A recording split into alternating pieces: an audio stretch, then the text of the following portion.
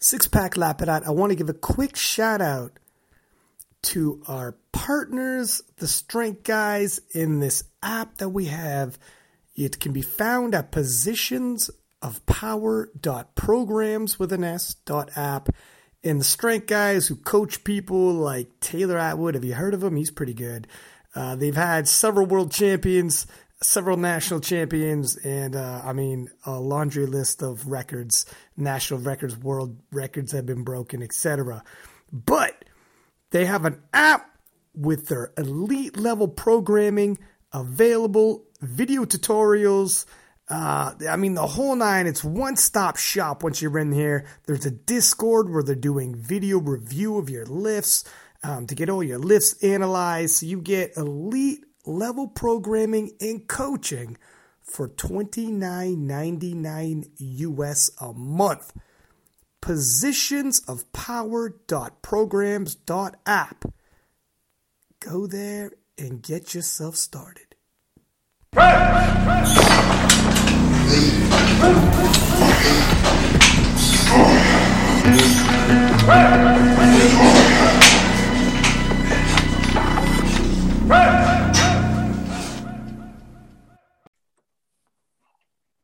We're back.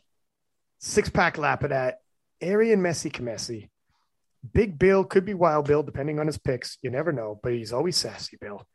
And we got game day coach legend Matt Gary, literally the man who wrote the book on it, and he's stepping in to join us. It's been a minute, Matt. Well, I guess we just did another podcast with Sheffield, but before that, anyways, it's been a minute, sir. Thank you for having me back, man. I'm honored. It's always a pleasure. My dude, the honor is all mine. So we got the Powerlifting America Nationals ahead of us. Admittedly, this is essentially a world's team qualifying event. It's not a Nats in the glory of the previous USAPL Raw Nats where it's 1,000 people showing up.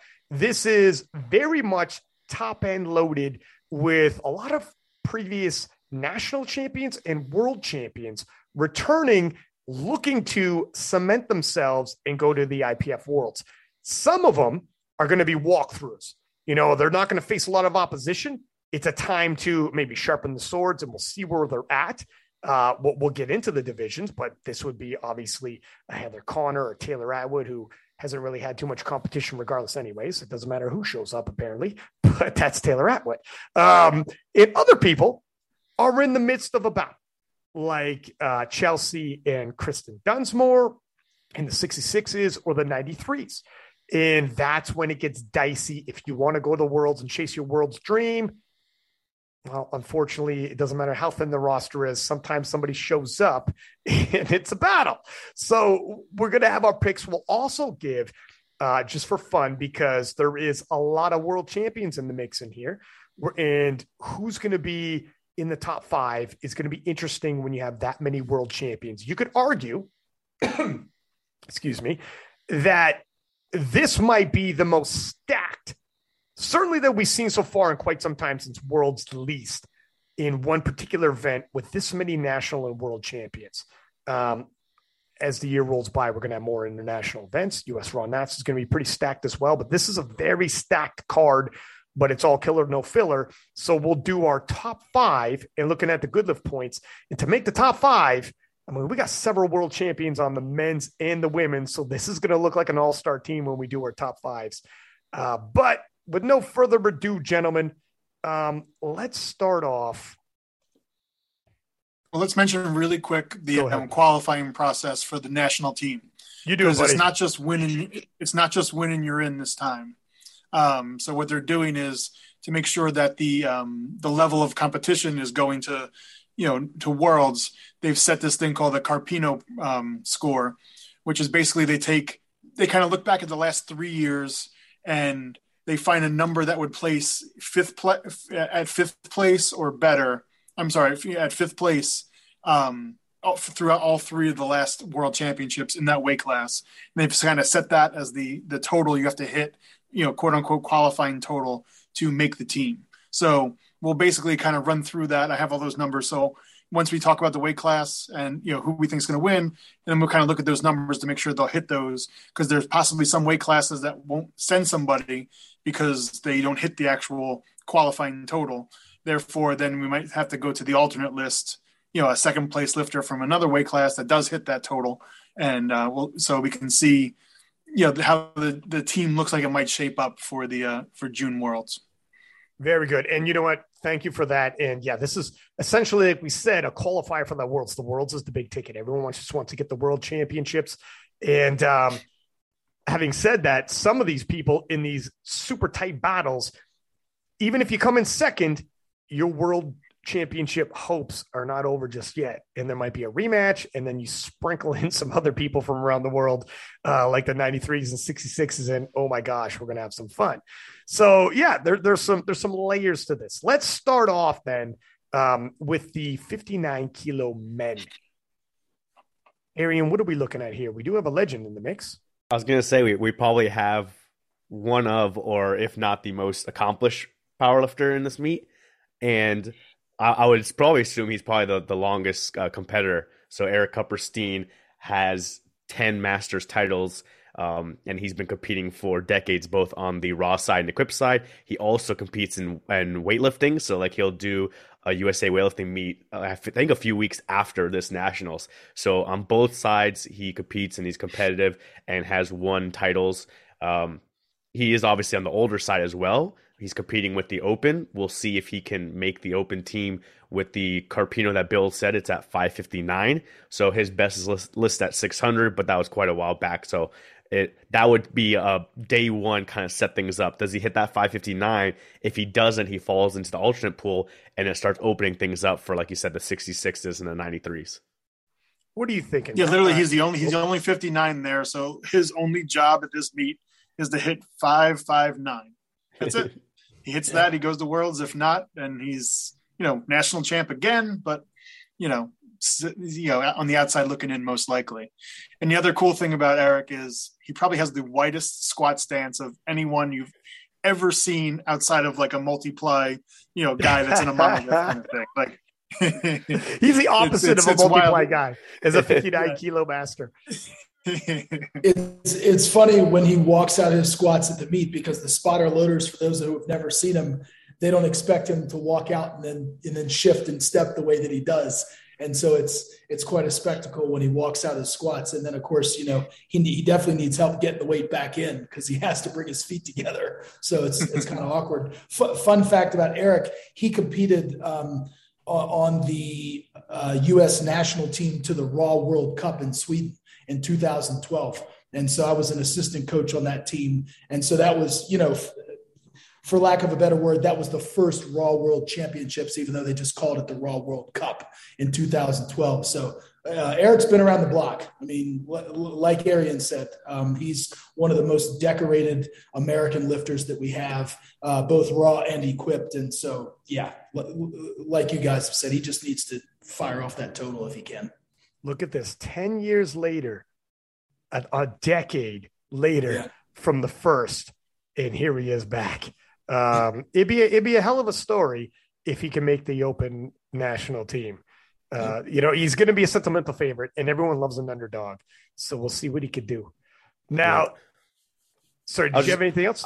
I was just going to add too, we don't know yet what the Masters national team qualifying process is going to be, but if they do end up doing it where they look at the Open meet and the Masters meet to see who has the highest total among both meets, then this could help him too, because then the total, if he doesn't make it to the Open side, could qualify him for the Masters side, and he doesn't have to compete again in June. So that could be another aspect for him. Yeah, it's good. Important to note, usually Masters are in the same worlds previously anyways, with the Open. Now they're split. So some people, and as well as the juniors, so some people conceivably, it depends how nations want to do this, could be doing multiple world championships in the same year. If you want to stack the deck on your chances and experiences, I mean, it depends on peaking and travel. There's other, considerations, but something to keep in mind anyways. It's unique to this year and will be unique going forward for the conceivable future. Now, if the 59s were a little light, pardon the pun, the 60 in terms of lifters in there, the 66 has got quite the battle. And Arian's going to try to be impartial, I know, but his boy's in the middle of it.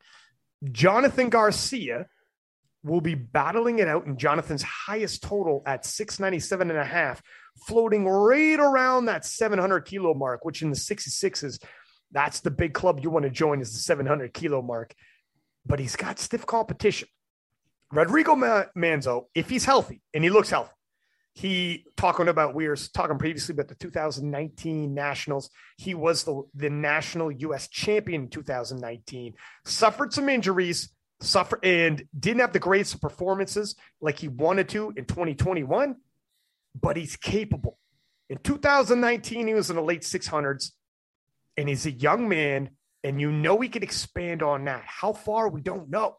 If people are looking at 2021, that's not a really good indication. That's more of an outlier, and usually when you're looking at sample sizes, you throw out outliers. He looks healthy. He looks on point. He looks ready. He won 2019, and he lost his chance to go to the IPF World Championships due to COVID. Here is an opportunity for him to right that wrong and get his experience at the World Championships. But standing in his way is Jonathan Garcia, who is a monster in the 66s.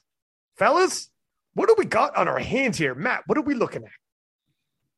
I think you hit the nail on the head with everything. It's funny. I was just looking at some totals, and if you look at Rodrigo's total, like you said, from 2021 in Daytona, I mean, he missed a ton of lifts. He didn't have the meet that he wanted. He only went 4 for 9. If you add back in all the lifts that he missed, that would have been a PB total for him. He would have been up around 677.5, presumably, if he'd have made all those lifts. So, he's capable, but Garcia is formidable. And if I were a betting man, I would put my money on Garcia, frankly. What do you? I'll go to Arian last because he's obviously Garcia's coach. Thank you, kind sir. Don't worry.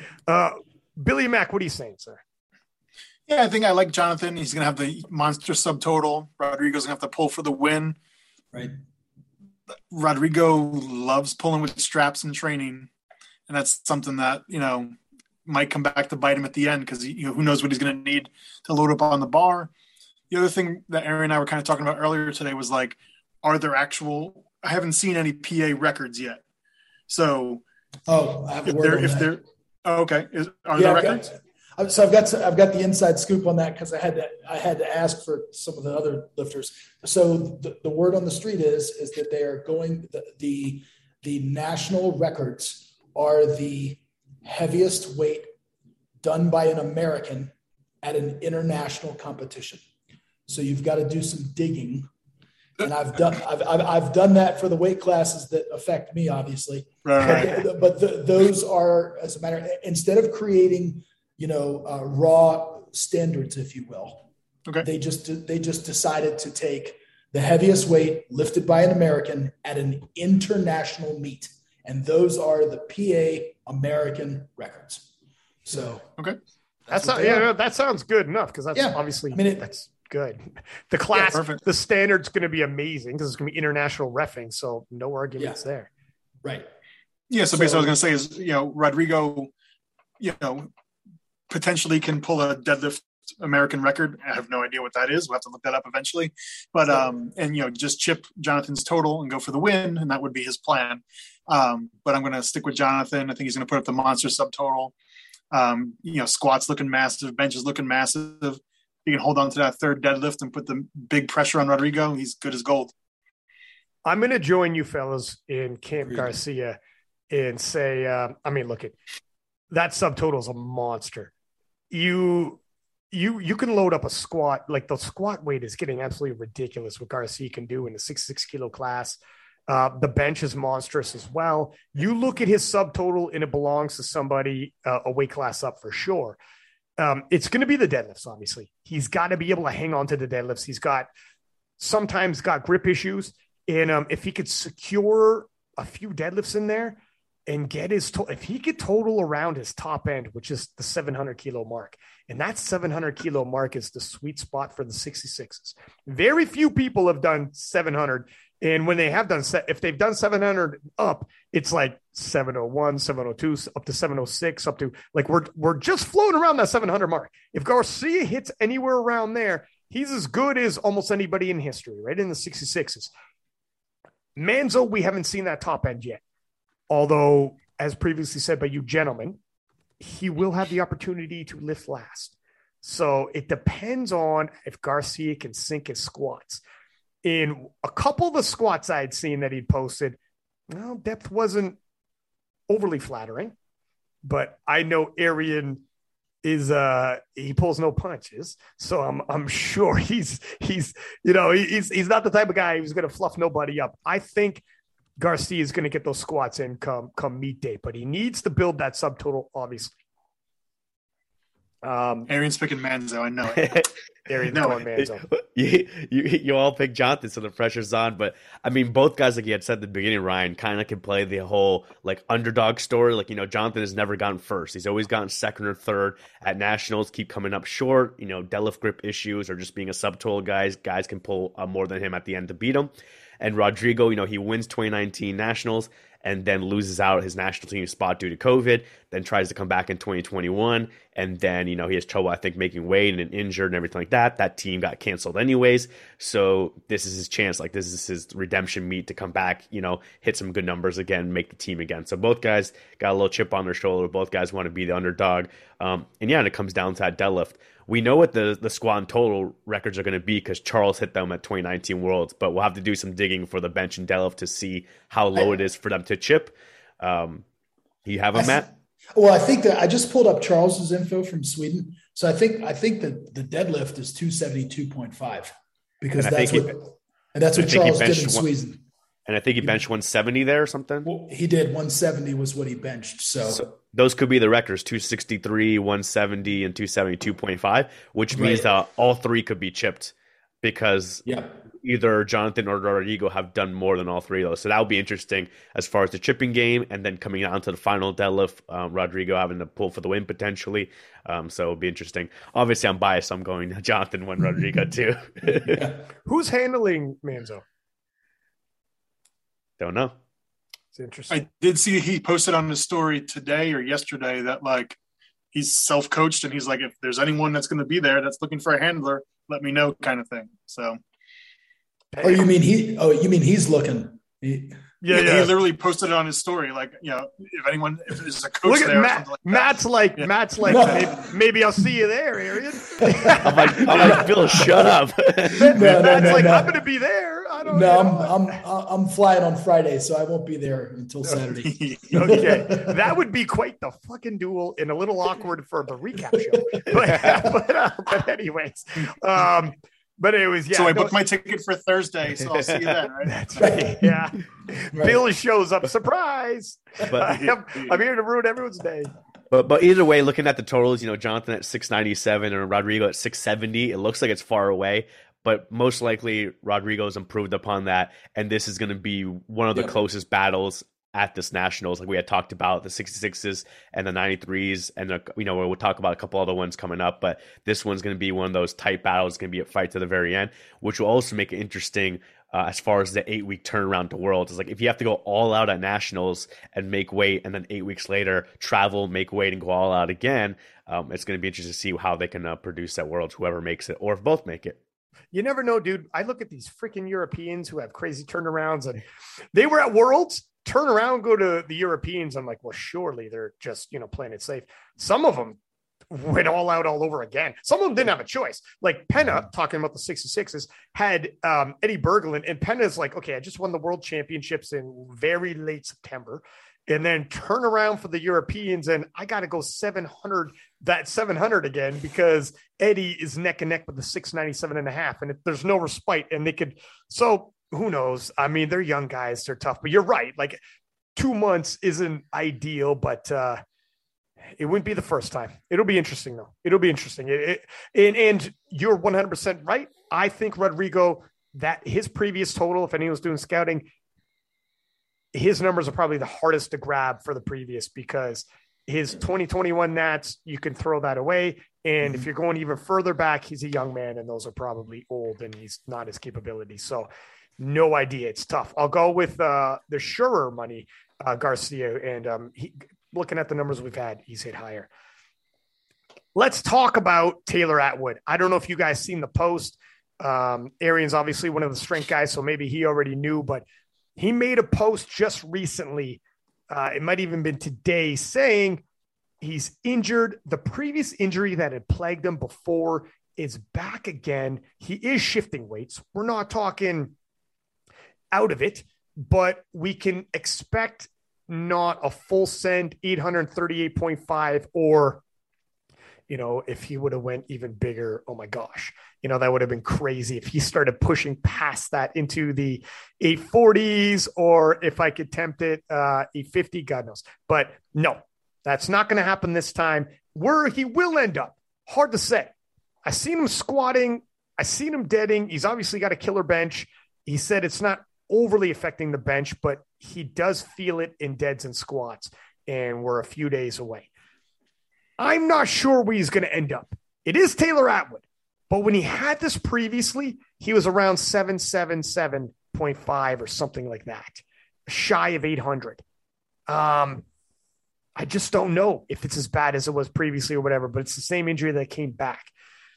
Taylor is essentially lifting. I mean, nobody's going to oppose Taylor, even when he's flying halfway or whatever. Like, he's phenomenal. So I'm not this discussion is more going to affect how my top 5 go. Is Taylor still in my top 5 despite this news? I think he's taking the 74 kilo title and he's going to Worlds. He's got 8 weeks. I want to see him 100% at Worlds. So I almost don't want him to go full out. I don't know. The total he needs to hit is 696, which, again, I don't know how injured he is, like you said, but you know, as long as he hits the 700 kilo total, he's, you know, all set, locked up for the World Championships, which will be good. So again, why would he? You know, and that would win him this meet pretty easily, considering the 2 guys he's against. So, you know, why go any more than that, right? Kind of plan it out, you know, go 715, 720, call it a day, just to give yourself a little bit of leeway in case something funky happens, and call it a day from there. But this is an interesting thing. Obviously, Powerlifting America is a new federation. In the 74 kilo class, Atwood is the only one lifting that's not a national champion in Powerlifting America. The 2 guys he's going against are both bench press national champions. Andrew Sardis is my guy. He's the 74 kilo bench national. And then Lauren Cohen is the other guy that's in there, who won the 93s at bench nationals, and now he's cutting down to 74. So I don't know what's going on with this guy. I guess he was a light 93. He was a very light, but still he was like 84 and 85 kilos, whatever. And now he's cutting down to 74 for this competition. So I thought that was pretty funny. But when Ryan does the live stream commentary this week, he had to say, we have 2 national champions from Powerlifting America. No, I'll say Taylor Atwood. Exactly. I go, we have 2 champions and Taylor Atwood. What a pleasure and an honor it must be for Taylor Atwood to be able to lift with these gentlemen. I hope they help him out in the back. That's great. That's great. I have to agree with Bill. Looking at the numbers, Lauren Cohen's done 682.5, which I think was in a higher weight class. So he's bumping up and down weight classes. So we'll see how the weight cut affects him. So like Bill said, 696 is all Taylor needs. And I was telling Jason too to kind of maybe look at previous Worlds, what totals there were to like get in the first flight, because sometimes at Worlds they break it up in 2 That's flights a good point. by nomination, so you don't want to like undercut it too much and fall into the earlier flight. But most likely 700 at Worlds is going to get you in the main flight anyways, but maybe they go 725, 735 just to play it safe. And maybe you do 2 or 3 squats, you do all 3 benches, and maybe you just do 1 deadlift. Because like Bill said, what if you're feeling good on deadlift? Like, oh yeah, let's go up a little more. Let's go to 300. And then you tweak something, and then you have to like, you know, mess up your training going to Worlds too. You might as well just like take a token deadlift, get 725, 735, get on the team, and then focus on the training for Worlds. Because that's where you need to go, that 95% of the world record total, like we had said in the previous episode on the Sheffield podcast, to get to Sheffield. So that's where he needs to get closer to the, I believe it's 790 is the world record total. Yeah, no, excellent points. I think that's good strategy. And that's definitely something to keep in mind when you're doing your top 5 list. I mean, I think this is probably the same with all you guys. I had him as number one, but this is, I mean, you guys would be you'd be pretty wild. Even Wild Bill would be like, that's too wild for my blood. Thank you. I'm not putting Taylor Atwood second in the top 5 if he was full set. I definitely didn't have him number 1. What? Oh. Even if he was healthy before you knew he was injured. Yeah, absolutely. Dog, you are Wild Bill. You are so Wild Bill. I love it. Look at this guy. Hold on. I've been telling you now for months. I know this from being a father. His training is going to suffer, right? You're helping out at home. You're up at night. You're not sleeping. You're not eating. There's all kinds of stuff going on. Okay. Now, I'm not saying he wouldn't have been, 800 or whatever, but with other battles that are going on and guys that have to push, I don't think he would have been the number 1 lifter at this meet. That's all.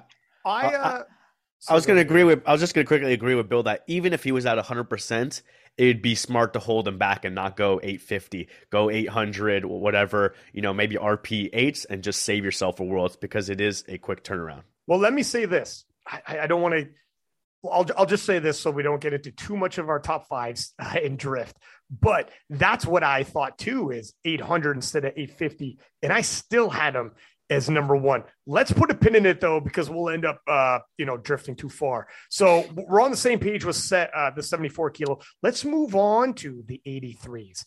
And a young man, Delaney Wallace, in the USAPL Raw Nats 2021 really emerged. Everybody was talking about, Sean versus Russ. And that was all the rage and all the hype. And Delaney Wallace jumped on everybody's radar. He had put out a hype video right before those nationals expressing, I think I'm being overlooked, and I'll fall guilty to that. I'll follow my sword on that. I knew he was good, but he ended up taking the silver and really establishing himself, jumping on everybody's radar. And since then, the hype has only continued to build. He came on this podcast. Could not have been a nicer guy. The guy is freaking charming and a charismatic dude, super nice guy. And he was saying, if you follow him, he believes 2022 will hold an 850 kilo total for him. Now, if he goes to South Africa, that's tough to get 850 with that kind of a travel. The travel is insane. It'll be a full day of travel in multiple time zones. And try it sometime. It's not a lot of fun. See what that does to your body. And if you're not traveling, just stay up all night and then drive. I don't know, to the other side of the country and then PR and let me know how it goes. So it's tough. But if he's going to go full send 850 at some point, or at least come close to it, he might be able to do so at PA Nat. Why? He's going to be relatively unopposed. Nobody's chasing him. He could just, it's essentially just max out. And that's when special things happen. That's when, you see those people who do crazy local meets. And when they're in the Raw Nats, all of a sudden bad things happen because it comes down to attempt selection. Well, he doesn't have to worry about that right now. We might see a spectacular performance by Delaney Wallace at this competition. What are your thoughts, Matt, on Delaney Wallace? Everything you've said is true. Delaney's arrow is pointing way up. He came onto the scene last year at Raw Nationals, and he doesn't post a lot on social media. But if his strength is trending the way that it was before Raw Nationals, and we can only assume that it is, and he's healthy, the sky's the limit for this guy, man. And like you said, I think, he's in a very interesting situation, as are some of these other lifters who, you don't want to be disrespectful and say they're lifting unopposed, but they're clearly the clear favorite within their weight class. And this goes for some of the ladies as well. And you have to just ask yourself, do you want to go all out at this meet and redline your engine, or do you want to save it? Because if you do the math, you're about 65 days out from Worlds, depending upon which day you lift on in South Africa, anywhere between 65 and 70 days. So you have to ask yourself, how much time am I going to need to recondition myself and re-peak and be at my best when it matters the most? This is just to punch your ticket. But where you really want to show and prove is at the World Championships, because as you've said many times, there's no bigger stage.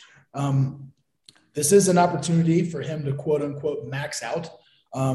but what's the cost? And so I don't want to, certainly I don't want to speak for him. I don't want to speak for his coaches or which way he might be leaning. I only know which way I would lean, but it's very hard for, I think, elite level athletes at times to pull their foot off the throttle when things are going well.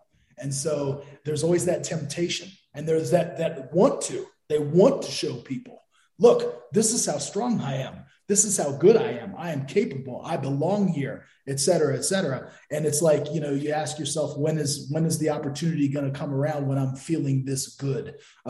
So, I mean, only he can answer those questions. But I mean, he's in the driver's seat clearly.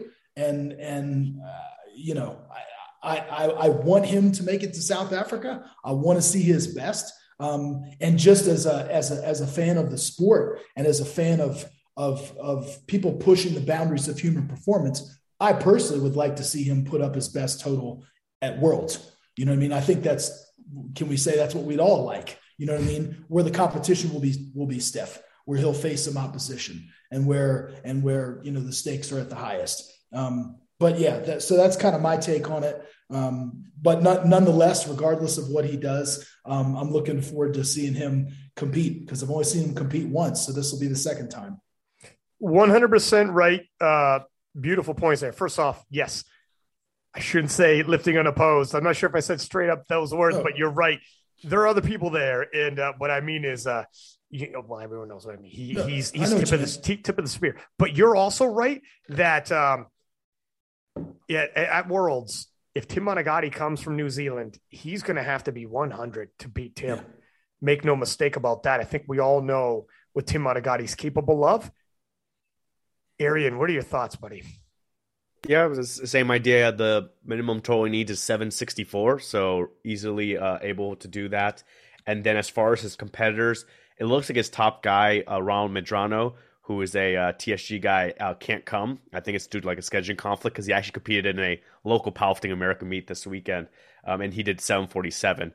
So like there's a big gap. The next guy is going to be Scott Jennings, who's actually an international guest lifter. So might as well throw this part in there too, is that there are a few athletes coming from the Jamaican National Federation to lift as guest lifters in the Powerlifting American Nationals, which is a nice thing to have, like, international lifters there getting to experience it, our nationals, and also the Americans get to kind of like, lift with them and like talk to them and stuff like that. So he's going to be like second place, but I'm guessing he's just going to be a guest lifter. He's not be counted in the placing. So it's going to be enough of a gap where Delaney could cruise if he wants to. Maybe he pushes a little bit higher, does like an 800 kilo total, but maybe he does 785, 775, just get over the minimum and save himself for the battle at Worlds. So I think Joey will be smart. Tell him, stay in the pocket, RP 8, maybe 8.5, so you can kind of test your strength a little bit like a heavy day, but not go all out. With the American side, I feel like meets are more spaced out when we normally do nationals and Arnold and Worlds, where people can peak fully for the meet, make their weight class and go all out, or some people only do nationals and Worlds.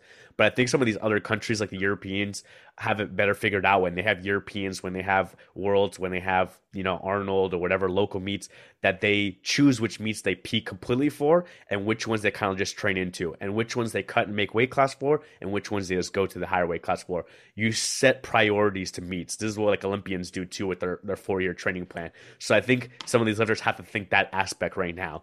This is your plan of nationals, Worlds, Sheffield. Rank the priority of them, and then take the easy win where you have it, and don't go all out. Oh God, don't throw away Sheffield. You got to, and if you have to win Worlds and you got Tim Monagatti waiting for you, you better be ready. Bill, what are your thoughts on how high are you on the potential of Delaney Wallace? Are you buying into the hype? B, what are you expecting from him at these nationals? Well, just remember last year when we did the USAPL Nationals, I was the only one that picked Delaney in third.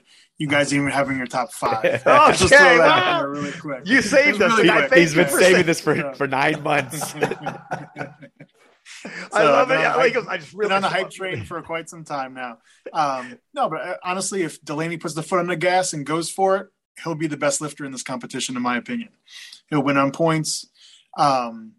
Do I think he'll do that? No, I don't, unfortunately. Or unfortunately for us, because we're going to be watching.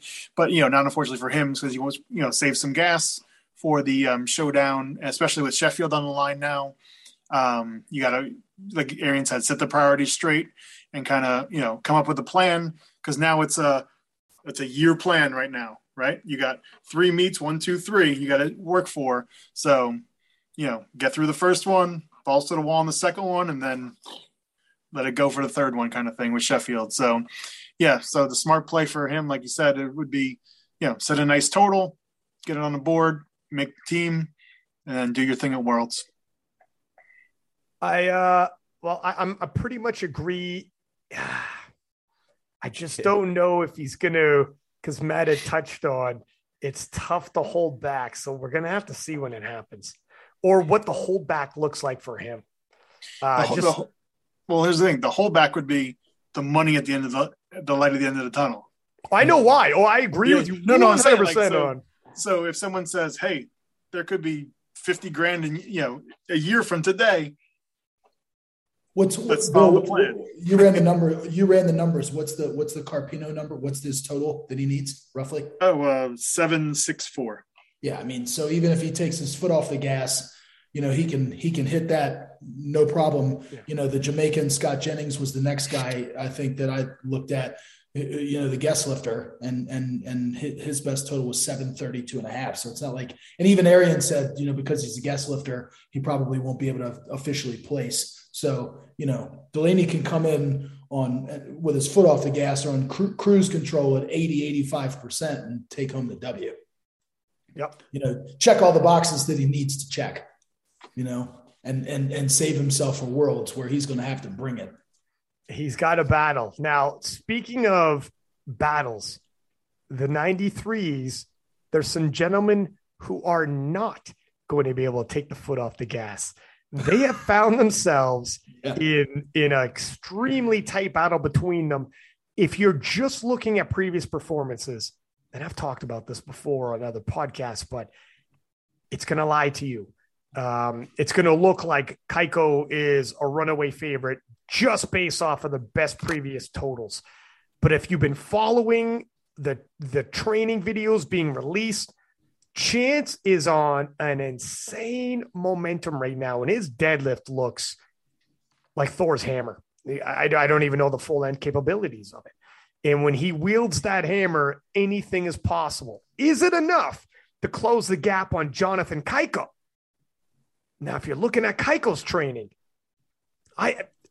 he's looking good, but it's not quite the momentum Chance has, where literally Chance is walking off every training session like, I'm surprising myself. I am full on surprising myself. I don't even know. And Jonathan Kaiko's putting in solid work, and his top end is very high, but it's not quite that kind of momentum. So if Kaiko holds and Chance covers ground, what are we looking at? If Kaiko dips a stitch and Chance covers ground, what are we looking at then? We got some scenarios here. Or do you believe Kaiko is going to actually put on more kilo than his previous best of 892.5? Bill, maybe we'll start with you. We'll let Matt, for anyone listening, Matt is actually handling Chance. So we'll go to him last. Bill, what are you thinking, sir? Oh, then I'm definitely picking Kaiko then if Matt's – no, I'm just kidding. Let's go. Touche.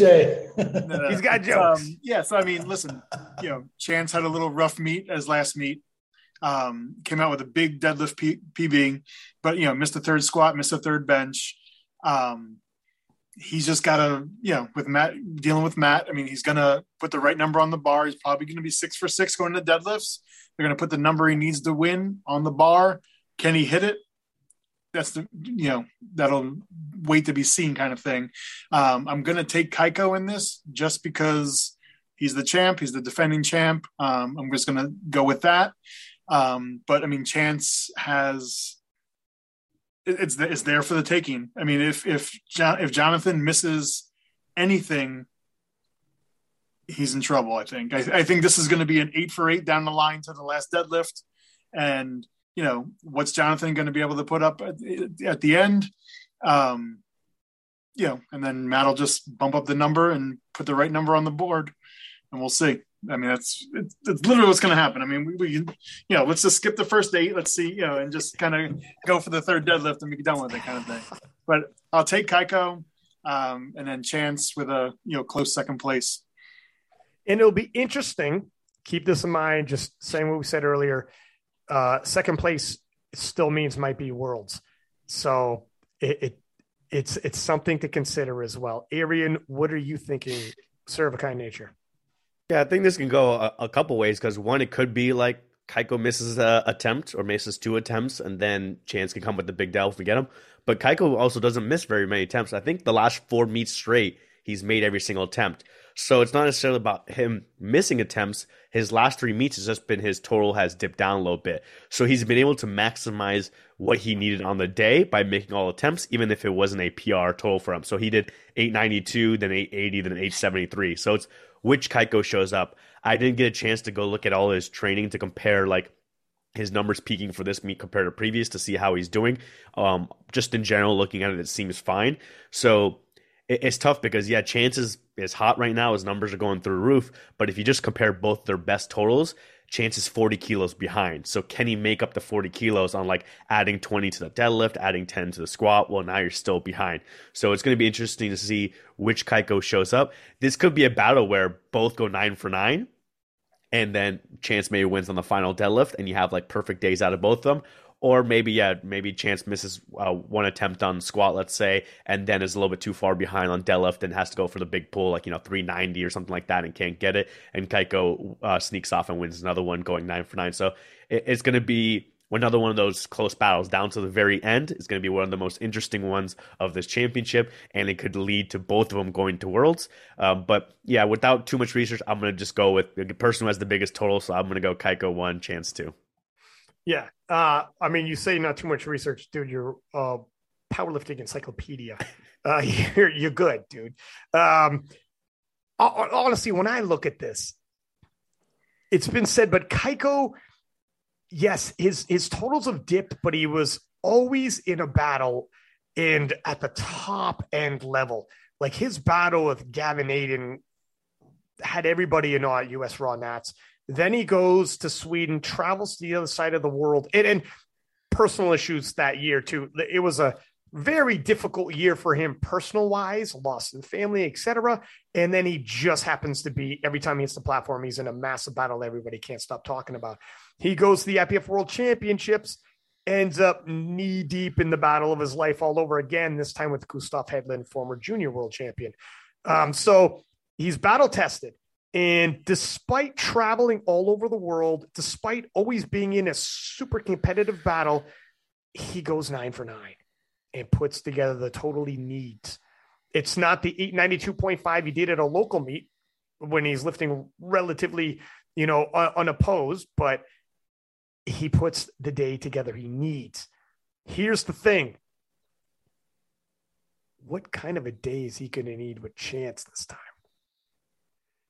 Chance, when I look at him now, I'm running some numbers here.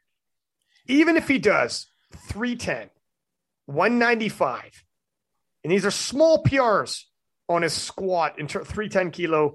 These are in kilos, all right? Anyone listening who Americans for Freedom units.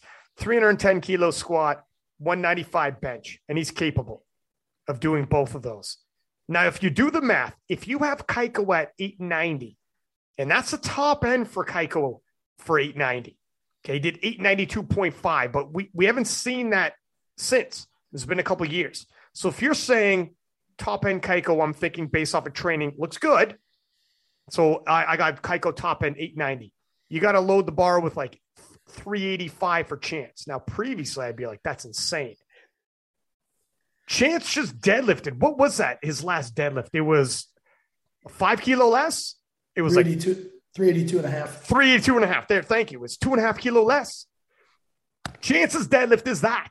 And that's like the amount of volume he does in the gym when he's in the middle of it, no taper, and there's nothing on the line for it. He's not pulling for the win. He's just going in there with his favorite song on. So, I mean, things can happen if you max out first and squat, max out first and bench, sure. You also did no volume. Chances, the amount he does in training is insane, and he is that guy who gets up for these things. It means so much to him to go to the world team. When he's on the podcast, he's talking about, this is why I'm coming. I want to go to the Worlds. I've always wanted to go to Worlds. This is it. So There's tough decisions to be made. It's difficult because does he load up, pull for the win, or is he looking to be like the top of the alternates? Is there other alternates close or it depends how things start falling into place. And could he hit 385 to get 890 to tie that 890? I don't know what the body weights are going to be, obviously, but previously I'd be like, that's crazy. Now I don't. I think Chance could get 890 with those numbers I just said. 310 is in his reach. 195 is in his reach. Crazy as it sounds, 385 is actually in his reach. 890 is actually in Chance's reach. That's crazy. And it could happen. So let me get to my point. Let me get to my pick. I'm going to go with what we've seen because I lack the stones to bet on the underdog here. I lack the testicular fortitude, as Bill would say. He's actually never said that. But I think Chance, if I just look at, and this is Keiko, if I say 890, if Keiko goes back down to 880 like he did US Raw Nats, now he's in serious danger because of all the numbers I just said. If Keiko dips lower to 870, whatever, like he did at Worlds, and he's not traveling the world, so I don't think he will. He's in serious danger. I'm going to take Chance at around 875-ish. I think Keiko's going to build a phenomenal total because he always goes 9 for 9, force a crazy deadlift, and every deadlift has a top end. And I think Chance, if he misses his third, he'll probably end off around 875 range. Just throwing that out there.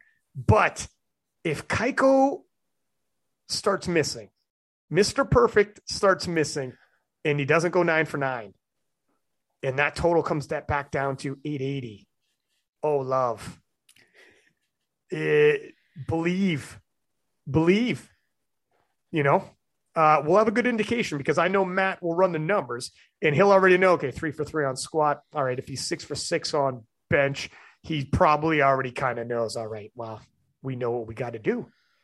Well, the funny thing is you mentioned the 875, which is be over the world record total, which would give him Carpino 1.0 for sure, which would give him the first alternate. So if Kupperstein misses the qualifying total on day one, then that's all he needs. So he pulls out on his second, then he goes to Hail Mary on his third. Done. Yeah, you're welcome, Matt. That could be that could be it. Yeah, no, except the alternate list doesn't say that, Bill. Yeah, right. No.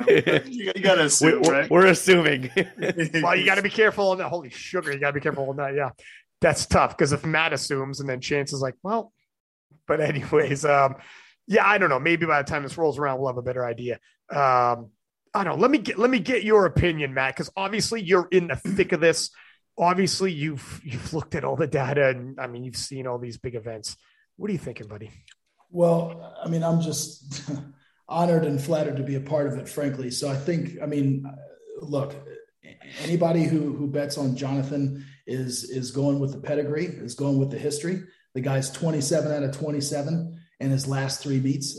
We all understand that the 892.5 was at a local meet. That was a home game. And a max out day, kind of like you said, Delaney Wallace could have at this meet, where you're essentially you're not lifting unopposed, but there's no threat there. So you can take some chances. But hey, look, when he did that, he went 9 for 9. So credit to him. I mean, this guy executes at a very high level. I fully expect that Joseph will be mindful of the situation. He's mindful of Chance. He knows what Chance is capable of. And I have every expectation that Joseph is going to have him go 9 for 9 and want to have him build this total to clearly put us in the most uncomfortable situation that we can be in, right? And that's how any good game day coach is going to set up their athlete for success. They're going to make as many attempts as they can to build the biggest total, especially when you're going up against somebody who's got a samurai sword of a deadlift like Chance, and when you're coaching a lifter like Chance Mitchell, just like you guys said, everybody said the same thing.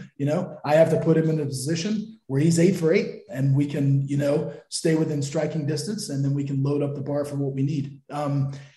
Just looking at these totals. So if you take the average of Jonathan's last 3 meets, so if you simply take his totals from his last 3 meets, and mind you, 2 of them, Raw Nationals and Daytona, and then of course at the last Worlds, he was in absolute dogfights in those 2. But if you average those 3 totals, they equal 880.5. So you one has to assume, right? And so Arian had mentioned that he hadn't really taken a look at his videos, and of course I've been studying at least what he's put out there. And so his squat and deadlift seem to be comparable to training videos that I've seen in the past. I noticed that he did switch his footwear. He went from flats to heels. So that's an interesting change in his squat footwear. I only mention that because,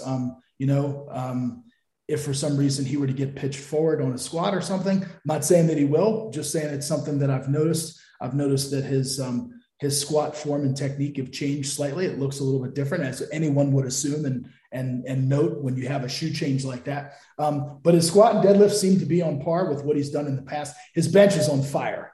And his bench looks extraordinary. It looks unbelievable. So I fully expect them to obviously take advantage of the chip in the bench. Nobody's going to set an American record in the squat because who has that but none other than Superman Dave Ricks, because he's the American with the highest squat. So if you go back because once Robert told me the fact that the American records were going to be the highest number that an American had done in an international meet. And naturally I started combing through the 93s, and I'd forgotten, don't know why I did, but I'd forgotten about Superman. And so Dave had squatted 325 and a half at that meet. Yeah, at the meet down in Australia. And I think that was done in like 2017. So it's been a minute since he's done that, but that number still holds. So clearly that number's not on the table for a chip. But we can all assume that Jonathan is going to be out benching his 238. He's done 242 and a half in competition. I expect the number to be at or above that. And clearly Joseph is going to put a chip on that. And then if I've run my data correctly and my investigation correctly, the highest deadlift done by an American. Does anybody want to take a stab at that? I bet Bill knows. Ooh, international. 93. Wilson would have been my first guess. Wilson was my guess. Both you guys are correct because you coach him. So in Sweden, he did 352 and a half. So I haven't found a deadlift that was higher than 352 and a half done by an American. So, and I'm going to double check that when I get boots on the ground, in Austin, and double check that with Robert, but presumably that's the American record. So clearly that's in play for us, and we can, chip that number and take away, their advantage. But I know what Chance is capable of. He and I met on the phone and did our video call, like I do with all my athletes. And we spent a good 90 minutes on the call last time, and I have one more call set up with him again tomorrow night, because we're just going to dot our I's and cross our T's. We've run through pretty much every scenario, but I just wanted to go through everything with a fine-tooth comb one more time and just make sure that we're on the same page as I know we are, but I like to be thorough. And so, naturally, look, I'm not betting against my guy. This is the guy that I'm bringing to the dance. And so, it's my job to put the right number on the bar, and it's his job to go out and to execute. And so to your point, clearly, look, why do you play? You play to win the game. But we have to be mindful of what's at stake, and we have to be mindful of the qualification situation. And again, my understanding is that they're initially going on a 4-year Carpino, at least that's what I was told, a 4-year Carpino score. And then if there's a tie, it goes to a 5-year Carpino. And then if there's another tie to break the tie, it would be the IPF Goodlift points. So clearly, I have to be mindful of those situations. Now, I'm only going to have the data from the lifters who have gone on day 1, because we're lifting on day 2. So I also have to be mindful of that. You know what I mean? As a coach, if for some reason this thing is out of reach and Jonathan's on fire and he's made all 8 attempts or he makes 9 attempts and we're pulling last. I mean, look, we're not loading up, 410. I mean, that's fair. I mean, you know what I'm saying? Yeah. We're not going to do that because that's silly and that's not setting my athlete up for success. You know what I mean? You're not going to go out on your sword and say, well, I died trying, we need 410. And, when that's something that we know that he's not capable of quite yet. So we want to be mindful of those situations, the Carpino scores, the IPF points. And, if it's out of reach, then we need to put Chance in the best possible situation so that I can get him as high up on that alternates list as possible. But I'm betting on my guy. He's the guy I'm bringing to the dance. And so, I firmly believe that it's within his skill set. And so, everybody knows that Chance has had an 853 kilo total and there's more meat on the bone. To say the least. Let me say something real quick too. I was telling Gavin Aiden in the last podcast how important a handler is, and I need him to listen to the clip you just said so he understands why. All the variables, a guy like you, where you're like, well, first off, his squat shoes changed, and fucking he brought his feet in, so I've been paying attention to. But then everything else you've already said, your eyes on everything from if we're not pulling for the win, should we be pulling for the first alternate? And is that available? And what does that look like? And everything. There's so much that needs to be taken in and all the rules and how does that set up? And when you're the athlete, you don't want to be doing all this research and all this looking. What are the records and what just you need to keep your head down and do your damn thing. And when I was talking to Chance in the DMs, he's like, I've left no stone unturned and I'm ready. I've never been more ready. I've never been more strong. And I asked him, who do you have handling you? And he said, Matt Gary. And I texted back, say less. You're good. You're good, homie. You've definitely, you covered your bases, man. You got to get somebody like that. There's a difference between programming and game day. And, everyone, the programmers are very much all over online and everyone knows who they are, who's the best of the best at it. But when it comes to game day coaching, it's a little bit different. And it's not everyone knows who's the best of the best at it. I probably got the best of the best with you gentlemen on this podcast right now, as a matter of fact. But so it is what it is. It's going to be a great showdown. We'll see how I am crazy excited. And if Chance is close, if it's reasonable and, and if Kupperstein has, hit the Carpino that he needed and all the chips lined up, we might see something super special. We'll have to see. And if they both go looking ahead at the world championships, oh my gosh. When you throw in Chance, Jonathan, Gavin Aiden, Gustav Hedlund, and Sasha. Don't forget Dave Ricks. He's on that open list. Superman David Ricks. Oh, that's where Matt's going to have like a little pain in his heart if he's got to go against Superman. But, you throw together. Yeah, well, you have to mention Superman because if he's in the mix, oh my God. That 93's Worlds is absolutely on fire. I mean, you don't want to miss that. That is just straight 1 through 5. And then number 6 is a legend. You can't miss that. That is just absolutely, this is an amazing showdown at Worlds. Oh, Kaiko, for him, all of his greatest rivals. I know he's faced Chance before, but it's not going to be like this time. All of his greatest battles, and he's got a greatest hits collection like the Beatles. By the time he shows up at Worlds, it's like that movie where you're 4 movies deep in the superhero series and they're like, well, who are they going to bring in? Well, they bring in all of his rivals at once now. He's got he's battling them all now and they're all neck and neck. It's going to be phenomenal, man. Well, we'll save that for another day.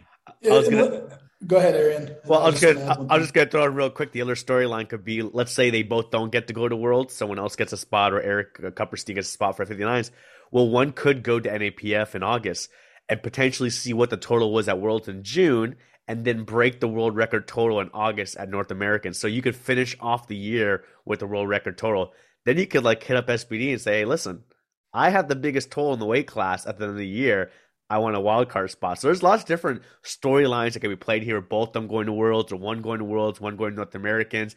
Does the person at North Americans break the world record? Who gets the invite to Sheffield? So it's an interesting weight class going forward for this year. Dude, listen, let me say something. Like, obviously, if you can go to Worlds because you could solidify it and don't chance your thing to Sheffield. But you're right. If you don't make it to Worlds, we said in the Sheffield podcast, they're doing it in percentage of, and they're taking regional champions. If you can go to a regional, break the world record, be over the world record, because everyone else at Worlds is going to be doing some crazy travels, be in the midst of crazy battles. You could sneaky your way into Sheffield I didn't think about that. And if you're Sheffield, if the battle is sensational, the wild cards they're bringing in, they're hoping are bringing in sensational battles with them. You're hoping you're not just bringing in someone as an also-ran that's not adding to the show. Whew. Yeah. There's a lot of options when you're that talented, huh? Talent really kind of forces the conversation. We'll have to see. Thanks for throwing that in, sir. Yeah, it's a 5-star matchup. We're glad to be a part of it. We have nothing but respect for Jonathan, and I know that he's going to come prepared and he's going to put his best foot forward. I fully expect him to make all of his lifts and push us. And you know what? As a competitor, as a coach who, I feel like I'm competing as well when I'm coaching an athlete like this. We want our opposition to bring our best, because that's going to bring out the best in us. Fair enough, man. And for anyone listening, Matt refers to Joey Flex as Joseph. That's Joey Flex. If I don't think we had mentioned from years back, you've always called Joey Joseph. And it always trips up the listeners, and they're like, "Nah, it's the same dude. It's him. That's Joey Flex." But all right, let's move into the 105s. And speaking of Joey Flex, he's got a shooter in the 105s. What are we looking at here? Who would like to? Bill, have you gone first yet? I have, but I'll take this one real quick. Mikey Davis, if he goes full throttle in this meet, will total over the world record total. That's how good his training's been. You'll see him 930 plus, possibly into the 940s. His training's on fire right now. He's been crushing it. And if he lets it all go, you'll see something absolutely massive. Now, he's going to need to push it a little bit, because you have two other guys in this weight class. You got Ellis McLean, who obviously a 2-time world champion, bumping up to the 105s right now. He's hit an 885 in the 120 class. He was a little bit heavier. He was like 107, 108, something like that. And I've always heard stories from his coach Ross about like this 900 kilo training total, 900 kilo plus training total when he's in the 93s. Now he's in the 105s. Let's see a 900 plus now, right, on game day. So if he can put that all together, that could be something huge. And the other guy in the weight class is Dudley. What's his first name? Sorry. Brandon Dudley. Another young guy, super strong. Yeah. You'll probably see something 850 plus, 860, somewhere in that range for him. He's not going to be sniffing that 900 yet, I don't think. But again, just another and again, a couple of years ago, that was like world class, right? Like you didn't see that anywhere else. You're talking world record, 5 years ago. But and now we're just like, look at the bronze because it's 850, whatever. But yeah, so I got Mikey D, LS in second, and then Dudley in third. And I think LS pushes this thing a little bit. Like again, Mikey's like here, but I mean, you could see LS 900 plus potentially. Dudley, a little on him. That's Bam Bam Online. I've reposted him a few times, and I think he is showing up to this. But I do think his ultimate ambitions as a junior is Junior Worlds, and he is all types of strong, man. His progress, he's been smashing weights. I'm expecting a lot from him in the Junior Worlds. You're right, for a junior, he's posting up some big numbers.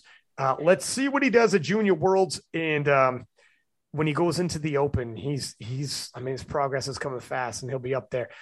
Michael Davis, man, or LS. I mean, yeah, you got a legend in there, 2-time world champion in LS. He knows a thing or two about being an alternate and winning worlds. He did a both times he's an alternate. Matt, what are you thinking, my friend? Yeah, I agree with Bill. I don't know that I have much to add. I think that Mikey is a cut above right now. His training has been on fire, like Bill said. I mean, and he's looks healthy and looks as strong as he's ever been, and a lot stronger than the last time that we saw him.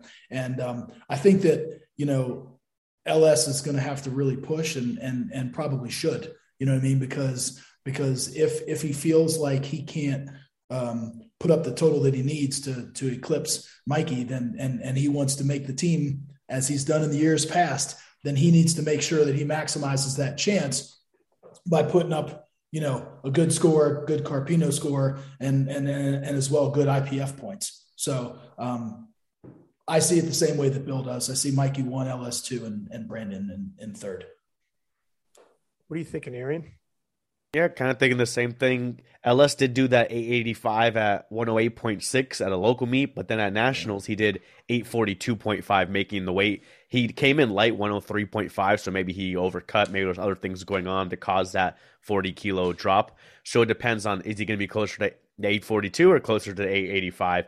So potentially Mikey could adjust on the day. If like LS's numbers look low or whatever, he's not going to have any competition, maybe he goes 875, 885, because the minimum total he needs is 816.5, so very low.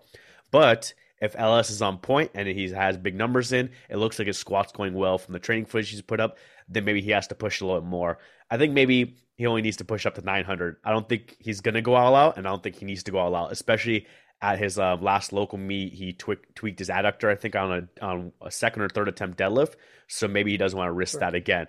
So I think they're going to play it safe to go to Worlds if it's easy to win. If Ellis is going to give him a challenge, then he'll push it a little bit more. But I don't think a PR total is there. But I got the same thing. I got Mikey first, LS second, and Brandon Dudley third.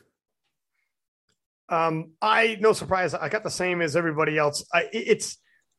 I love how high everybody is on Michael Davis when you came out swinging there, Bill, because what you're saying with him, just to put perspective for everybody, if Michael Davis is capable of the world record at 105, he'd be taking that from Anatoly Novopitsmani, who last world championships was the best lifter at the IPF Worlds. To win best lifter, I mean, he's beating guys like Russ. He's beating guys like Jonathan Kaiko. He's beating guys like, everyone who was there, obviously. So that's the elite level that Anatoly Novopitsmani is, who's from the Ukraine. If Michael Davis is up there and above possibly that, we're not just saying a future 105 champion. I mean, we're talking right up there for if Taylor doesn't heal up and back on his form. What are we saying here? He could be possibly winning best lifter at IPF Worlds. If Taylor's 100% and he takes it, we're looking at maybe second at best. At worst, sorry. I mean, he could be a really future star if he starts shooting that high.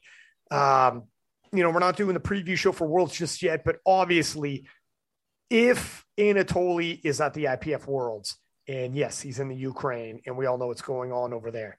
But if for some reason he ends up IPF Worlds, it would be an amazing competition with Michael Davis and Anatoly there. It seems like it would take a miracle, though, for Anatoly to actually, if he shows up, I just can't picture him being at 100%. So I think this is just going to be a down the road situation for those two gentlemen. But it's exciting nonetheless if he starts getting that high. I'm not sure if he's on that end yet, or if he's going to have to break that out at PA Nats, or if he pulls back a little bit because he's got 8 weeks to go. There's a lot of question marks, but it's exciting. And hats off, man. I'm glad LS is in there. I was when I see it, I was like, oh my gosh, LS is going to be there. Whenever you have a 2-time world champion in the house, he's a master lifter and he's lifting alongside. It's a bit of like the past, future, and present. You got a past world champion, a possible future world champion, or like Michael Davis is the present, and then the future would be Bam Bam, who's going to juniors. You have a little bit right there, and it's always interesting when you see guys like that hit the platform from multiple different ages. Where LS has got like 20 years of some of his competitors, and he'll be right there in the mix. You know what I mean? I like to see it myself, so I'm rooting for the underdog there. All right, fellas, let's move to the 120s. And Arian, what are you saying, sir? Sure, for the 120s, I'll start off with the minimum total is 855. So I think all these guys will be above that. So I don't think that's going to be an issue. But again, this is going to be another one of those battles where you have listed Enrique Lugo at 920, Tristan Nazarod at 907.5, and Blake Atwell at 900. So you got three guys going 900 plus potentially and battling it out. And Enrique has done, I think, like 930 or 935 total in the gym. And then Blake recently did the bench nationals for Powerlifting America. He went easy, so he did 212 there, which is below his PR, but it looked pretty easy. He's got more in him. He was going to do the Arnold, but he ended up skipping out on the USAPL Arnold so he can stick with Powerlifting America and do this. So I think he's like fully committed now. Like he's not bouncing back and forth. He's sticking to these Powerlifting American meets to win nationals and go to Worlds. So I think he's going to bring on the best he can. Obviously, we're a little bit biased here. Tristan is Bill's lifter. I'm going to be handling Tristan at the Nationals. So I'm just going to pick him, obviously, for first. But I'll pick Enrique for second, and I'll pick Blake for third. Bill, what are you saying, sir? Let's get you there. Yeah, I mean, listen, I saw Enrique put up a 935 in the gym. He does that, man. Here's a gold medal, brother. Have a good one, kind of thing. Like his massive total, man. That's a good total. I was kind of looking up on Blake Atwell a little bit. I don't know what his deal is, but like it seemed like some of his numbers looked a little bit down to me. Now, either that's good gamesmanship or, maybe he has an injury going on or something. I have no idea. Or maybe he's just waiting for that, deload kind of thing and kind of bounce right back with it. Who knows? But like, it did look to me like I kind of had him right up there with these guys, but I'm going to bump him down a little bit just because of the training I saw. So I got Enrique going number 1. I got Tristan going number 2 and Blake going number 3 in this one. And then actually look out for John Vasquez too. He hit an 860 at the end of last year. And he was a strong kid. So I could see like an 880 plus coming out of him also. And then the other wild card in this too is Nick Giudice, I think is how you say his name. He used to have the bench record in the 105s. He's got about an 850-ish total, but that was a couple of years ago. I guess he had some sort of – what's that? Yeah, I was just going to say, and the 850 was done at 105, and now he's moving up. So, yeah. Right. So he did a meet recently where he ended up getting injured or something because, like, basically didn't deadlift at all. So I don't know what's going on there, but you could see a good bump out of him from coming up to the 120s. So, maybe somewhere in the 875s if he's fully healthy, 880, somewhere like that. So you could have, like, legitimately 5 guys up, 880 plus in this meet, which would be pretty cool. What are you thinking, Matt? Yeah, I agree with Bill, the way that he picked it. Interestingly enough, when you start looking at some of these totals, so just looking at the totals that they've actually completed, I mean, at 120 kilos, that's the key, right? Because we've got some guys. I mean, Tristan, Bill, and you can elaborate more on this. It looks like he did 907.5, but he was weighing significantly more. He weighed 132.5, I believe. And so Tristan's best total is 892.5 at 120. Blake's best total, he placed third at Raw Nationals last year with a 900 kilo total. And Enrique, to your point, has that big gym total.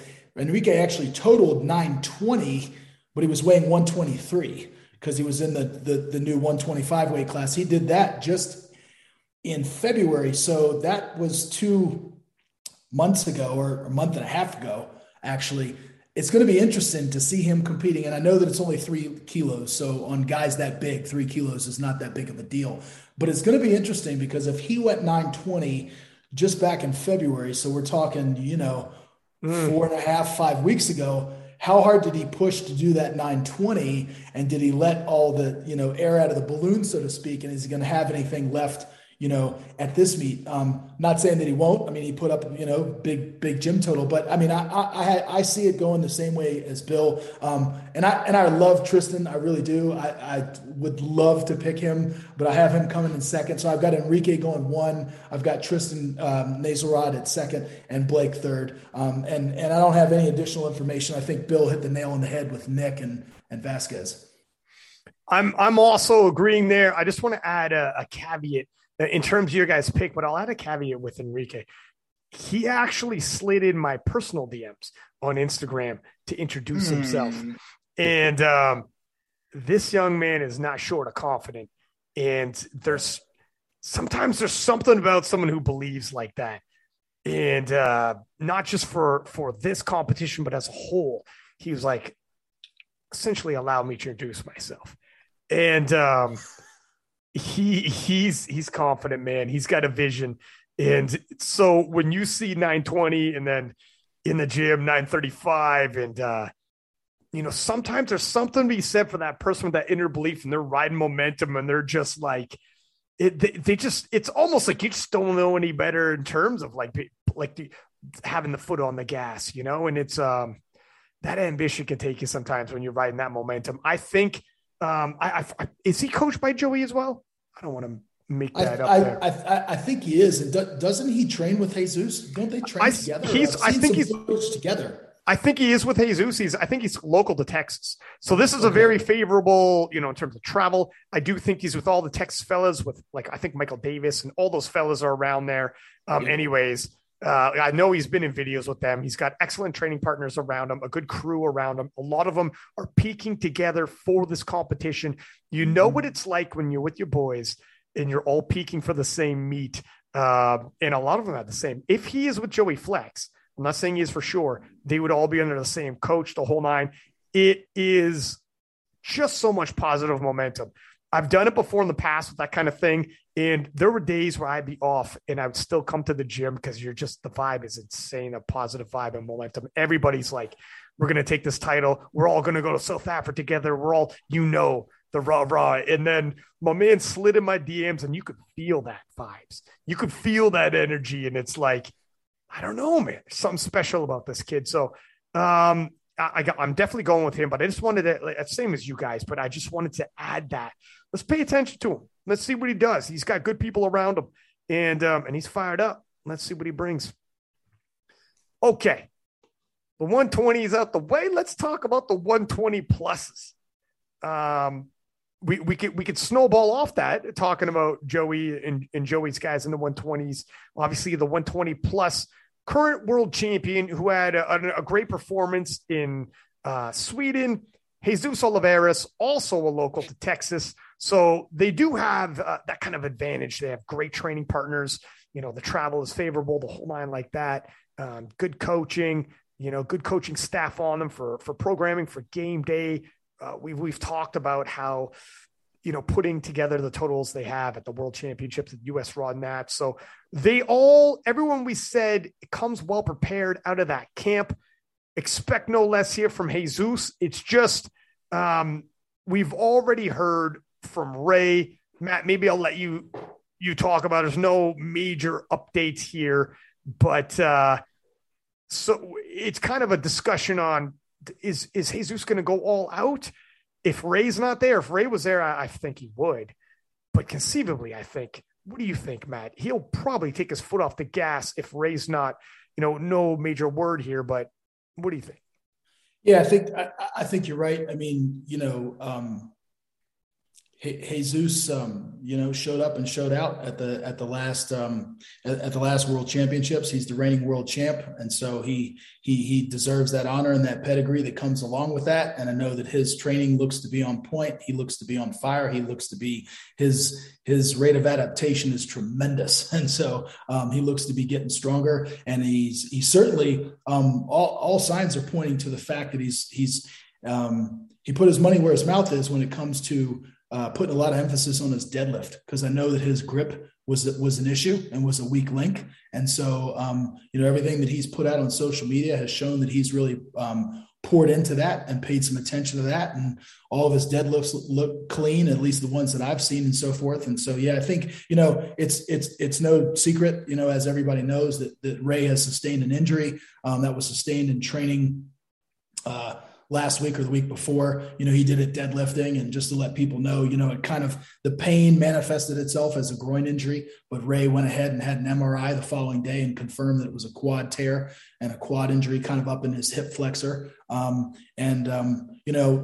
Ray is extraordinarily disappointed. The word that we kind of keep coming back to is devastated. He's really upset, but we're leaving the light on for him. We're not closing the door, per some conversations that we've had, Ryan, and I'm not going to, elaborate any further on that. But yeah, it's as you said, it's an opportunity for Jesus to, to put his foot on the gas and show the world what he can do. Or if he feels like he doesn't need to do that, and, because Ray doesn't come, or if Ray comes and, is a shell of himself. But, I don't want to give out too much information there, but, then he can presumably take his foot off the gas and just do what he needs to do. So that's kind of how I see it. But really nothing more to add. Arian, what are you thinking, love? Yeah, that's what I'm thinking is, if Ray's not at 100% or if he doesn't come, then Jesus can pull off and not go all out. Maybe he goes higher, like, 1050, where it's not a PR, but, it's still easier lift for him if he's progressed well, or he just pulls back to, 1015, 1025 and really goes easy there, but still over the 1,000 kilo total. So I think he's going to go first. I think his brother Pablo goes second as well. He's getting strong, a young kid. His PR is 890. He could potentially go over 900 there. And then as far as thirds, just depends, does Ray show up? And then with James Key, he's a bench-only lifter, so I don't have no idea what his squat and deadlift are to see what his total would be. So maybe he could be in there for third. Maybe this Andres Soto at 777 could be in there for third. So it's really up in the air after the two brothers, Jesus and Pablo. What's our magic number there, Arian, for the total? Do we have that? 892. 892, yeah. 892. Okay, gotcha. Yeah, 892 and a half. Yeah, James Key is I years ago had him on a podcast, and he has an absolutely phenomenal backstory. But I'll leave that for another time. But he was dealing with some health issues, and I'll leave for another time. It was a hell of a comeback, and I'm glad to see him back. He's a super nice guy, absolute monster of a man. When you get to see him in real life, this guy is huge, jacked, big jacked dude. He's going to his bench press is something crazy. So we'll see what he does. I'm not sure what he does for squats, and it might be token. And then he just takes a bench, and then, but it'll be fun to watch anyways. Bill, what are you thinking, sir? Yeah, I was gonna say James he hit a 282 and a half bench in a USAPL meet, so he's a legit, big bencher. It was funny because when Aaron and I saw him come on the list, we're like, does he think this is bench nationals? He kind of made a mistake, or what's going on here? But who knows? Maybe he comes out and squats and deadlifts 300 kilos and puts up a close to 900 kilo total. It would be pretty cool. But Jesus, especially if Ray's not 100%, 100%. We're talking a different story here, but, Ray not being 100%. You obviously have Jesus coming in first, and then we'll just kind of see what happens with where Ray's at. And, between him and Pablo for second place, it looks like. So, it should be interesting. And then Pablo's a young guy too, right? He's still a junior, I believe. Yes. Yeah. So, or is Jesus still a junior also? That's a good question. He was when he won Worlds. When he won Worlds. He was a junior, yeah. Yeah. So obviously Pablo's his younger brother, so he might be a sub junior. I don't know. But yes, obviously the future is pretty, big. Imagine the food bill in that house, by the way. Dude, can you imagine when they were kids fighting for the covers if they had to share a bed? This is, you know what I mean? They would be tearing that thing pieces. Yeah. Yeah, but I'm assuming that Pablo still is there, training with Jesus and Mikey and all these other guys too. So that's a damn good crew. So it'll be cool to see that. So Jesus and then either Ray or Pablo for second, depending on which Ray shows up. Jesus is 1998, so last year was his last year. Pablo is 1999, so this is his last year. Okay, I just looked that up too. Yep, it's crazy all these guys training together. To be a fly in the wall, man. And can you imagine being in that gym when those guys are in there? There's not a freaking kilo plate around. You know what I mean? But on the flip side, you walk into a gym where the number one super heavyweight, the possible number one, 120, number one, 105, it's insane. And then you'll see Ashton pops down there once a month or whatever to train with those guys too. It's crazy. I was gonna say you see like Enrique squatting, and you got like Jesus spotting on one side and Ashton spotting on the other side, and then Mikey's just like sitting in the back and watching, and you're like, holy crap! There's up in the Northeast, there's was a Bay State where a lot of the top equipped national and world champions all train together. Eric Kupperstein with some of our other equipped champions. This is kind of like that gym, I guess, for like, you know, the South for like the raw lifters. You have all these national world champions that's like trained together, taking all the kilo plates. Dude, I was gonna say too. I think Enrique pulled like, I don't know what he pulled, like 350 deadlift, and his like description was, "I had the lowest deadlift out of our group today." 350. Dude, it's when you're training with people like that, of that caliber, and we're talking like the best of the best of the best in the world, and yeah, you got like Ashton coming down too, and whoever else is popping in. Your expectations on yourself elevate. You're in the room with people shifting weights like that. You're not the big fish in a small pond. You're gonna add more weight, man. You're just gonna keep up. It's crazy. They're all gonna push each other. Yeah, I hope, man, these dudes appreciate, you know, they're young, early 20s, and, you know, maybe Michael Davis around mid 20s now, but, you know, you gotta appreciate these moments because they freaking pass. You know, they pass before you know it, and they'll look back and be like, oh my God, were those the days? And they'll think of those training sessions, like they'll rattle off who was in the house. And they'll be like, oh my God, was that insane that we were all under the same house shifting weights? That's like an all-star team. That's like half your U.S. national team right there. It's like they had a national team convention right there, for God's sake. But yeah, no, it's gonna be a good showing. I'm obviously in the same page as you guys in terms of Jesus. Pablo, I believe more than likely is going to go the junior route. I think I asked Jesus, but we'd have to see. I could double back on that and let everybody know, but I'm pretty sure Jesus is going to open. Pablo's going to junior, and just kind of a divide and conquer type situation, but I'll confirm. Obviously, Jesus is going to open though. He's aged out of juniors anyways. Do you guys want to let's move along to the top 5 and see, because we've already talked about a lot of these guys either are returning world champions, national champions, or likely number 1 in the world. This is an all-star cast. So this is a stacked top 5. Flip side, some of them might be taking their foot off the gas because they're looking ahead to Worlds. Some of them are going to be in battles and they don't have that option.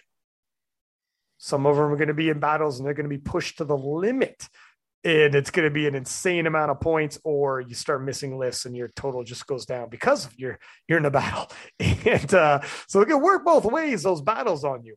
And then you also have to take a look at the personality of the lifter, and if you expect they are the type to take the foot off the gas anyways.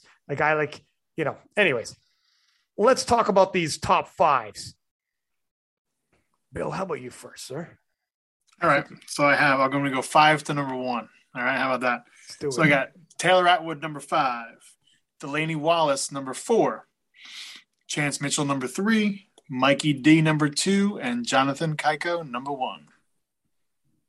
And talk to me about the flip of Michael Davis and Chance.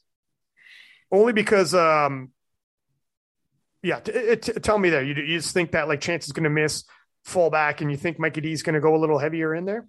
Yes, I think Mike's going to have to push it a little bit, and I think Chance is. I mean, he's not going to be like neck and neck with Jonathan, right? With Kaiko, he's going to have to, jump over him. And so if I think he's going to miss his last deadlift and come in second place, so there's going to be a little bit of a gap there. It's not like he's going to be like 2.5 kilos behind Kaiko. You know what I mean? The body weight does play a role a little bit too. Kaiko seems to be a little bit on the lighter side compared to Chance, so you get a little bit difference in the total, a little bit difference in the body weight. It can sway a few points. I don't know. Matt just shook his head. I think Chance is coming in light, baby. Yeah. 90 kilos. Yeah. Okay. You know what? I might as well go because I'm pretty much the same as you. The only difference I have, so I have Taylor coming in at number 5 because I think he's going to draw, especially after I seen the post today.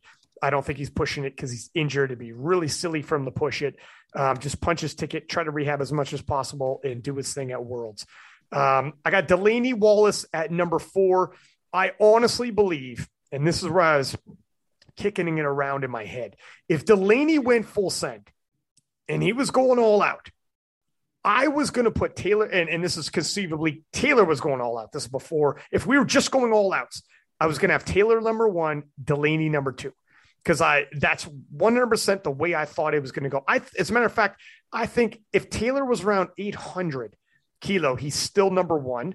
I don't think he's going 800 though, with being injured. And I thought Delaney Wallace, if he goes full on out, I would have him around 845 range. Sound crazy? It isn't. He almost a year ago was 822.5. It's not the craziest.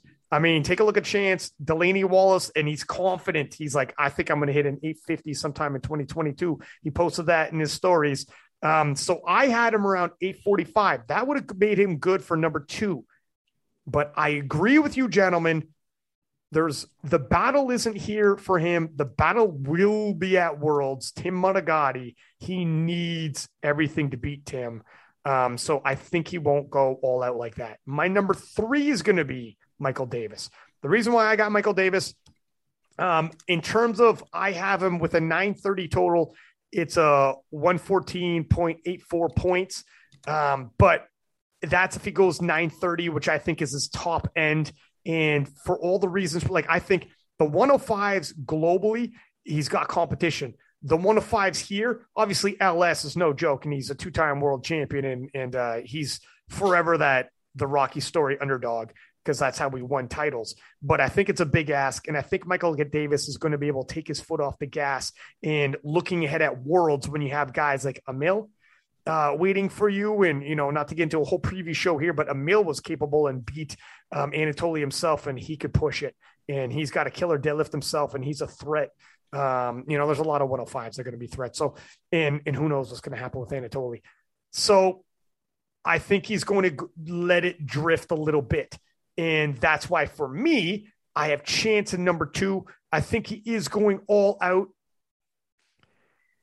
Even if he doesn't beat Jonathan, I think his points are going to be high enough with an 875. I think that's a 114.47. But I think Michael Davis is, depending on how much he takes his foot off the gas, Chance just can't take his foot off the gas. I think even if he misses his last deadlift, he's going to have higher points. If he hits, oh my God.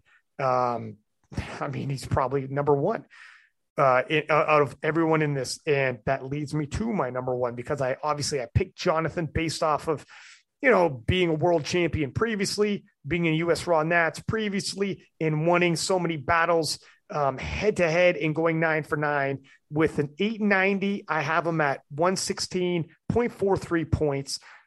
So I have him number 1. And that's why, I'll toss this to Matt, but that's why if Matt had Chance number 1, he's not being a bias homer. Legit, if you pick Chance to win, that's a legit pick. Because if you're thinking that, like, you could 100% argue that. And as a matter of fact, in terms of showdowns, that's probably one of the closest. And I wouldn't be surprised if Chance wins, then he's got it, man. He's at the top of the heap, from what I see. What are you thinking, Matt? Yeah, I agree with what you said, Ryan. So I'll go from bottom to the top as well. And you got Atwood at 5. And I agree 100%. I've said this many, many times. Taylor Atwood is the best power lifter on the planet, period. End of discussion. But because he's injured, he is going to take his foot off the gas, and that's the wise thing to do. So I have him at 5th. Delaney Wallace, outstanding, but doesn't have to push. So I've got him at 4. Mikey Davis, has to push a little. Like you said, all due respect to Ellis McLean, formidable opponent, but Mikey can take his foot off the gas a little bit. So I've got him at 3. And then, of course, I'm going with Mitchell at 1 and Keiko at 2, because I'm not betting against my guy and because we get the final say. And so I'd be a fool not to pick Chance. And again, that's not, you can say what you will, but I hope both of these guys go 9 for 9 and knock it out of the park. And that's what I'm, looking forward to. That's what I anticipate. And so those are my picks. Atwood 5, Wallace 4, Davis 3, Keiko 2, Mitchell number 1. No surprises there, but yeah, it is. That's it. It's the shakeup, man. It all depends who wins that 93 for us, anyways, right? That could flip me and you. We have essentially the same list, only that's the tilting point that we have to agree to disagree. And let's see what happens. It's gonna be good. It's gonna be can't miss. Arian, what are you thinking, sir? Well, we all end up with the same names, but just slightly different order. But I also have Taylor at 5th, but I will note that depending on how conservative he goes and some of these other guys, it's really close on points. So, like, I assumed around 108 for Taylor, but I think, like, Rodrigo, Jonathan, Enrique, Tristan, Jesus will all be 105 to 107. So, potentially one of them could jump into 5th. But I got Taylor at 5th at 108. I have Mikey Davis at 4th around 109. I got Delaney at 3rd around 110. And then I got Chance at 2nd at 112 and Jonathan Keiko 1st at 114. So those two guys I think are going to be a little gap above the rest of them because the rest of them are holding back. And then 3, 4, 5 for us is just kind of, or really the 3, 4 is kind of just who pulls back more. I think Mikey Davis, just on how conservative he can be and potentially body weight, maybe Delaney pushes it a little bit more to maybe make sure he has a bigger total as far as nominations going to the Worlds and stuff. I just put Delaney at 3 and Mikey at 4. That's a tough thing where if you think a couple guys might hold back, you could be talked into flip-flopping them, right? Because, it's guesswork at that point. But when you see two guys in a battle, you're going with who you had picked in the battle.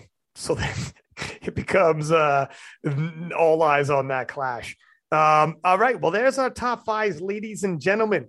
Make sure you listen to our next podcast, which is the Women's PA Nats preview show. As usual, wherever you're listening, make sure you subscribe, give us high ratings, and let's also do a quick tell everybody if they need coaching. How do they get a hold of you, Matt?